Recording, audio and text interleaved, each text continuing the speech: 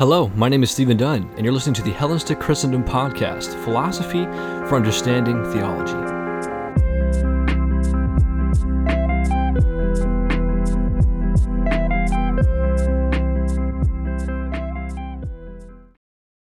Hello and welcome back. Today I'd like to talk about some arguments for the existence of God, which specifically to ask a question, why should one make an argument for the existence of God? Why, moreover, provide 15 of them? Is it that the evidence for God is so weak that believers need multiple arguments working together in their persuasive power to change the minds of unbelievers? Now, questions of whether or not these arguments are useful or if they can actually coerce religious belief has been an area of interesting debate between philosophers for some time now. Now, in the philosopher Alvin Plantinga's essay, 24 or so Theistic Arguments, which he wrote in 1986, he first asks this question: what are these arguments like, and what role do they play? Plantinga answers this question by saying that these arguments are probabilistic, either with respect to the premises, the connection of the premises with the conclusion, or both. Furthermore, he says, quote, they can serve to bolster and confirm, perhaps to convince. Of course, Plantinga is careful with what it means for these arguments to be coercive. As he writes, these arguments are not coercive in the sense that every person is obliged to accept their premises on the pain of irrationality. Maybe just that some or many sensible people do accept their premises for oneself. And so the discussion could go on and on. However, I present 15 arguments here for the existence of God so that I might establish a strong cumulative case for his existence. This is because some arguments are more so about strong probability, such as the argument from religious experience, argument from miracles, and etc., while others can have a demonstrative element to them, such as Aquinas' third way. Now, the combination of these given characteristics can, in my opinion, be very effective in a case for theism, particularly that of Christian theism. And these arguments are as follows. The first, the Kalam cosmological argument. This argument draws from several lines of evidences, mathematics, science, philosophy, that try to connect the premises with its conclusion, namely that the universe has a cause of its existence. And the argument can be summarized like this. The universe cannot have existed forever in the past. In other words, the universe cannot be past eternal. Why not? We have reached the present moment. If the universe were past eternal, we would never reach the present moment. An infinite amount of moments would have to be realized before we could reach the present moment, which is absurd. Therefore, the universe must be finite. If the universe is finite, it began to exist, then the universe requires a cause, totally separate from it, to bring it into existence. This cause must transcend space and time because it created space and time, and therefore must be timeless and immaterial. But we ask, what sorts of things that are immaterial and timeless cause things to exist? Well, we only have two options: abstract objects or a transcendent mind. I would say mind, but in this instance, we're going to be referring to a transcendent mind. So by one, I simply mean something like a number, but of course, abstract objects can't cause anything to exist. The number 7, for example, has no causal power. Therefore, this cause must be a mind, which is what believers understand to be God, and that's a rough sketch of the Kalam cosmological argument. Moving forward to the second argument, the Leibnizian cosmological argument. Whatever has an explanation of its existence, whatever exists has an explanation of its existence, otherwise known as the principle of sufficient reason. Now, in other words, nothing exists without a reason accounting for that thing's existence. However, there are two kinds of existence that we have to be clear about. The first is necessary existence, and the second is contingent existence. If something necessarily exists, then the explanation of its existence is within itself, not outside of itself. Now, philosophers have argued that numbers, properties, and even the laws of logic are all necessarily existent things, in the sense that none of these came into existence by some other thing, but rather that they exist by the necessity of their own nature. However, if something is contingently existent, then the reason for its existence is external to it. You and I are contingent, so is the phone or the computer that you're using to listen to this podcast, and etc. Now, the shortcut understanding is this. Contingent things have the possibility of existing or not existing. Necessary things either must or must not exist. So with that understood, the argument is as follows. Everything that exists has an explanation of its existence. If the universe has an explanation of its existence, that explanation is God. The universe exists, therefore the universe has an explanation of its existence. Therefore, the explanation of the existence of the universe is God. Now, given our terms above, let's restate the first premise. Everything that exists has an explanation of its existence either in the necessity of its own nature or in an external cause. Why doesn't God have an explanation of his existence, if he exists? Or who created God? God is a necessarily existent being. He requires no external cause to bring about his existence. God just is, and he cannot not be. Moving on, the ontological argument, which is an argument drawing from our idea of God. First, suppose that we were to define God as the greatest conceivable being. Now, let's assume that the greatest conceivable being only exists in your mind, but not in reality. However, isn't it true that existence in reality is greater than existence just in your mind? A mere idea of $100 in your pocket is far more lacking in being than a real $100 in your pocket. Thus, we have the assumption greatest conceivable being only exists in your mind, but existence in reality is greater than existence in the mind. Therefore, the greatest conceivable being must exist in reality as well as in your mind, or else it wouldn't be the greatest conceivable being. Therefore, the very idea of God suggests that he exists. Now we move to the argument from the origin of the idea of God.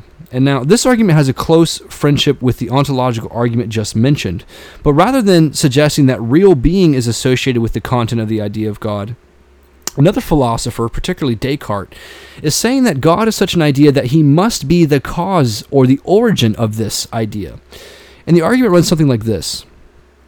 We have ideas of many things. We have ideas of things that are real, the earth, the sky, etc. But we also have ideas of things that appear to be innate. As Descartes writes, quote, "Among these ideas, some appear to me to be innate, some adventitious, and some produced by me. For I understand what a thing is, what truth is, what thought is, and I appear to have derived this exclusively from my very own nature." So Descartes thence goes on to have a very tedious discussion about these ideas, but what is important to notice is the next step in his argument. Quote, "All that remains for me is to ask how I received this idea of God, for I did not draw it from the senses. It never came upon me unexpectedly, as is usually the case with ideas of sensible things when these things present themselves to the external organs." So Descartes contends that God is the source of the idea he has of God. So to finish then, he says, "The mere fact that God created me makes it highly plausible that I have somehow been made in his image and likeness, and that I perceive his likeness, in which the idea of God is contained, by means of the same faculty by which I perceive myself." Moving on to the argument from design. We notice that certain things, according to our experience, have been designed, or display a mark of intelligibility. For instance, the house requires a builder, the watch requires a watchmaker, and so on. However, what about the universe? We notice that houses and even watches have properties such as the adjustments of parts into wholes, and other properties like curious adapting of means to ends. So it is the case that the universe has these properties as well. And if the universe does have these properties, we can say that it is probable that the universe was produced by design. So we can put the argument like this. The universe displays design within the created order. Now, either this intelligible order is the product of chance or of intelligent design. It is not the product of chance, therefore the universe is the product of intelligent design. Now, design only comes from a mind, a designer. Therefore, the universe is the product of an intelligent designer. Moving on to the moral argument, and we're on argument 6 now, by the way, in case you're counting.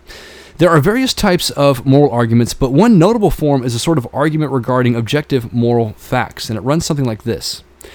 For every moral action, there must be a general overall reason that motivates the given action.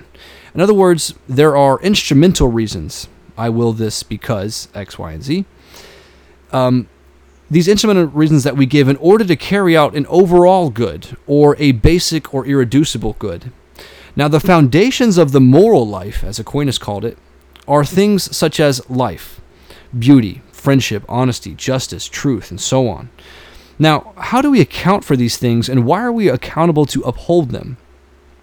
There are various questions that we can ask with respect to responsibility, moral obligation, ability, and so forth. But now, just suppose the following.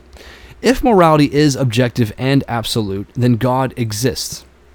Morality is objective and absolute, therefore God exists.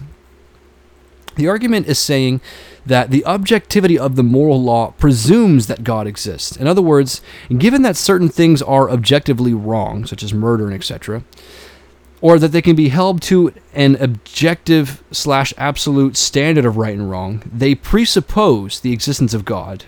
That is to say, an authority by which these moral precepts can be established. Next, the argument from miracles. So, contrary to David Hume's definition, which his definition of a miracle was a violation of a law of nature, we can better define miracles as a specific event that would not have happened if only the natural order had been operating. Thus, our argument may run as follows.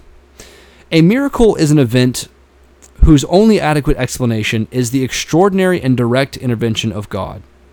There are numerous well-attested miracles that we know of. Therefore, there are numerous events whose only adequate explanation is the extraordinary and direct intervention of God. Therefore, God exists. So, if some extraordinary event is a miracle, then it is due to divine agency, and such agency was at work in this event. However, as the philosopher Peter Kreeft rightly asks, was this event a miracle? If miracles exist, then God must exist. But do miracles exist? Of course, there are many happenings that count as extraordinary, and so counting those extraordinary events as miracles and thus the intervention of divine agency is a bit of a leap. However, Kreeft rightly recognizes several conditions for being inclined to considering an event as a miracle. One of these is that the personal setting of the event is relevant for an individual.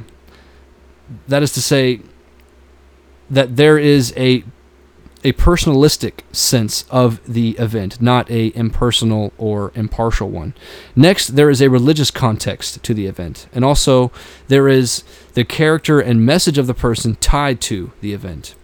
So the first criterion, the personal setting of the event for an individual, and the third criterion, the character and message of the person tied to the event, are closely tied to one another, since even with respect to Jesus Christ, miracles do often, though not always, involve some given moral authority as well as religious authority which is acknowledged at the occurrence of a miracle. So to finish from Kreeft, he says, quote, "There is not really a proof from miracles. If you see some event as a miracle, then the activity of God the activity of God is seen in this event. There is a movement of the mind from this event to its proper interpretation as miraculous." Moving on to the eighth argument, the argument from reason. C.S. Lewis, in Chapter 3 of his book on miracles, argues that, quote, "all possible knowledge depends on the validity of reasoning. We trust that our faculties of reasoning are reliable. Lewis believes that we have good reasons for thinking this. He says, quote, "It follows that no account of the universe can be true unless that account leaves it possible for our thinking to be a real insight. A theory which explained everything else in the whole universe, but which made it impossible to believe that our thinking was valid, would be utterly out of court." C.S. Lewis, arguing against the idea that the entire physical universe, the total system, he calls it, is all there is, what he calls naturalism, by this view. However, given that we believe our faculties are reliable, why can't they be reliable under naturalism? So Lewis, quoting J.B.S. Haldane, writes, I can't speak today, "If my mental processes are determined wholly by the motions of atoms in my brain, I have no reason to suppose that my beliefs are true, and hence I have no reason for supposing my brain to be comprised of atoms. As Alvin Plantinga argues, we need a reliable source of reason in order to interpret the world. We consider this reliable source of reason to be God." So to finish our argument, consider this schematization. 1. Either at least some of the fundamental causes of the universe are more like a mind than anything else, or they are not. 2. If they are not, then it is either impossible or extremely improbable that reason could emerge. 3. All things being equal, worldviews that render it impossible or extremely improbable that reason should emerge should be rejected in favor of worldviews according to which it is not impossible and not improbable that reason should emerge. 4. Therefore, we have good reason to reject all worldviews that reject the claim that the fundamental causes of the universe are more like a mind than anything else. Moving on to the ninth argument, the argument from beauty or aesthetic experience. To use Alvin Plantinga's more complex explanation, he says, quote, "On a naturalistic anthropology, our alleged grasp of beauty and appreciation of alleged beauty is to be explained in terms of evolution, but miserable and disgusting cacophony, heavy metal rock, could as well have been what we took to be beautiful. On the theistic view, God recognizes beauty. Indeed, it is deeply involved in his very nature. To grasp the beauty of Mozart's D minor piano concerto is to grasp something that is objectively there. It is to appreciate what is objectively worthy of appreciation. However, even stated more succinctly, as I think best by Peter Kraft, you either see this one or you don't." Now, the argument from religious experience. Exclusive to your own religious faith may be some sort of experience that points you to a divine reality, at least in the sense that this divine reality is what best explains your religious experience. And now, this argument could be put as follows.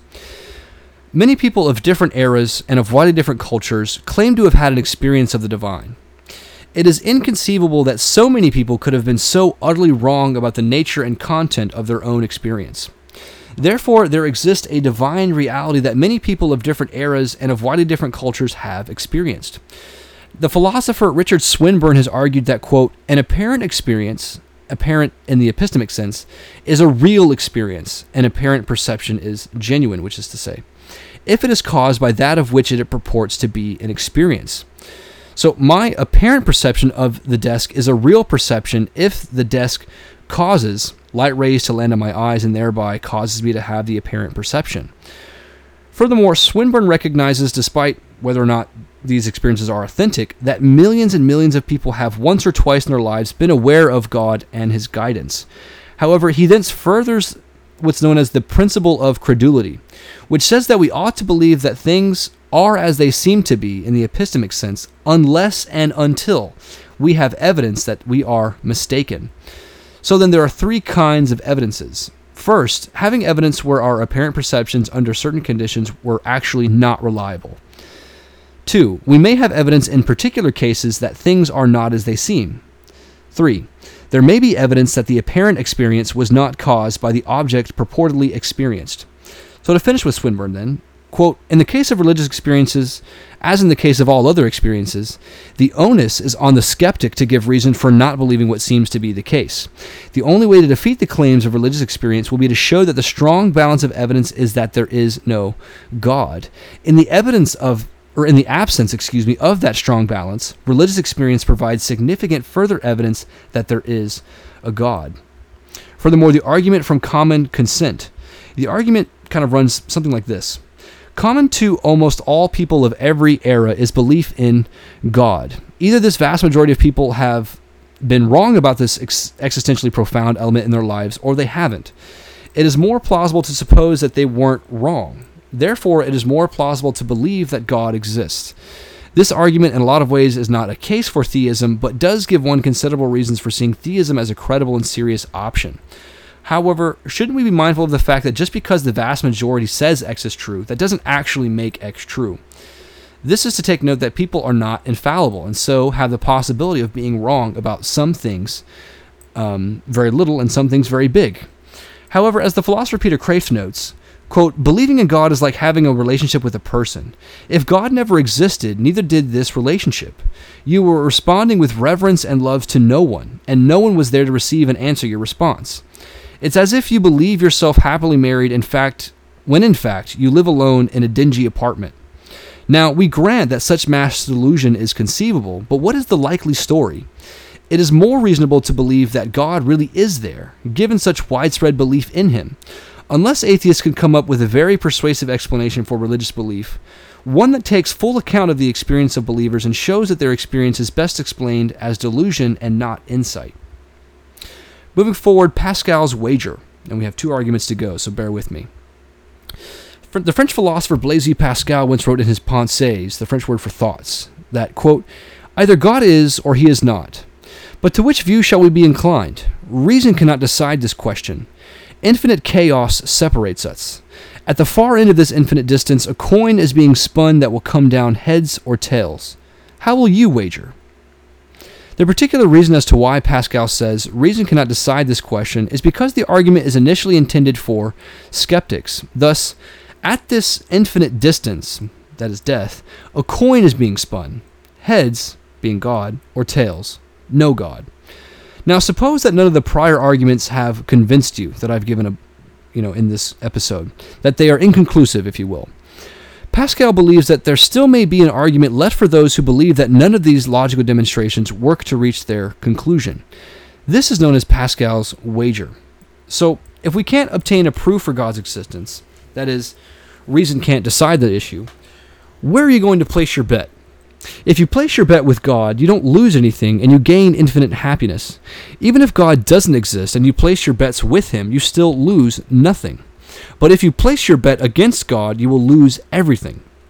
God, eternity, infinite gain, and etc. So the wager kind of gives us more of a motive to place our bet. And Pascal says, quote, "If there is a God of infinite goodness, and he justly deserves my allegiance and faith, I risk doing the greatest injustice by not acknowledging him." Moving on to the argument from evil. There is an anti-theistic argument from evil that says there is real evil in the world. It isn't just a matter of personal opinion that the thing in question is abhorrent, and furthermore, it doesn't matter if those who perpetrate it think it is good, and could not be conceived by anything we said. Thus, the evils in this world would constitute a case against the theistic hypothesis that there is an all-good, all-powerful, and all-knowing being who intervenes in our world. However, according to the argument, in a non-theistic universe, the opposite is true. Evil would just be a natural outgrowth of the natural processes. So, the reasoning is something like this. The naturalist says that evil is a problem for you. Why would a good God allow evil to exist? However, evil is still a problem for him. There really isn't any evil on a naturalistic perspective. To quote Alvin Plantinga, there is nothing much more to evil, say, that sheer horror of the Holocaust of Pol Pot or 1,000 other villains, than there is to the way in which animals savage each other. Moving forward, the argument from simplicity. This is an epistemological argument for God's existence and runs something like this. According to the philosopher Richard Swinburne, God has created us in our theoretical preferences, thus leading us to think simplicity has a better chance of being true than does less simplicity.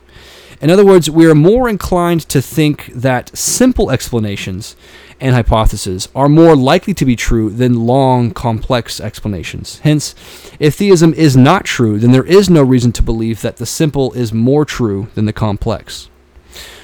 Furthermore, in the last argument, argument number 15, saving the best for last, the argument from desire. We as human beings have desires. Nature cannot explain these desires because nature cannot satisfy them. The source of our desires require a metaphysical source above the physical to satisfy these desires.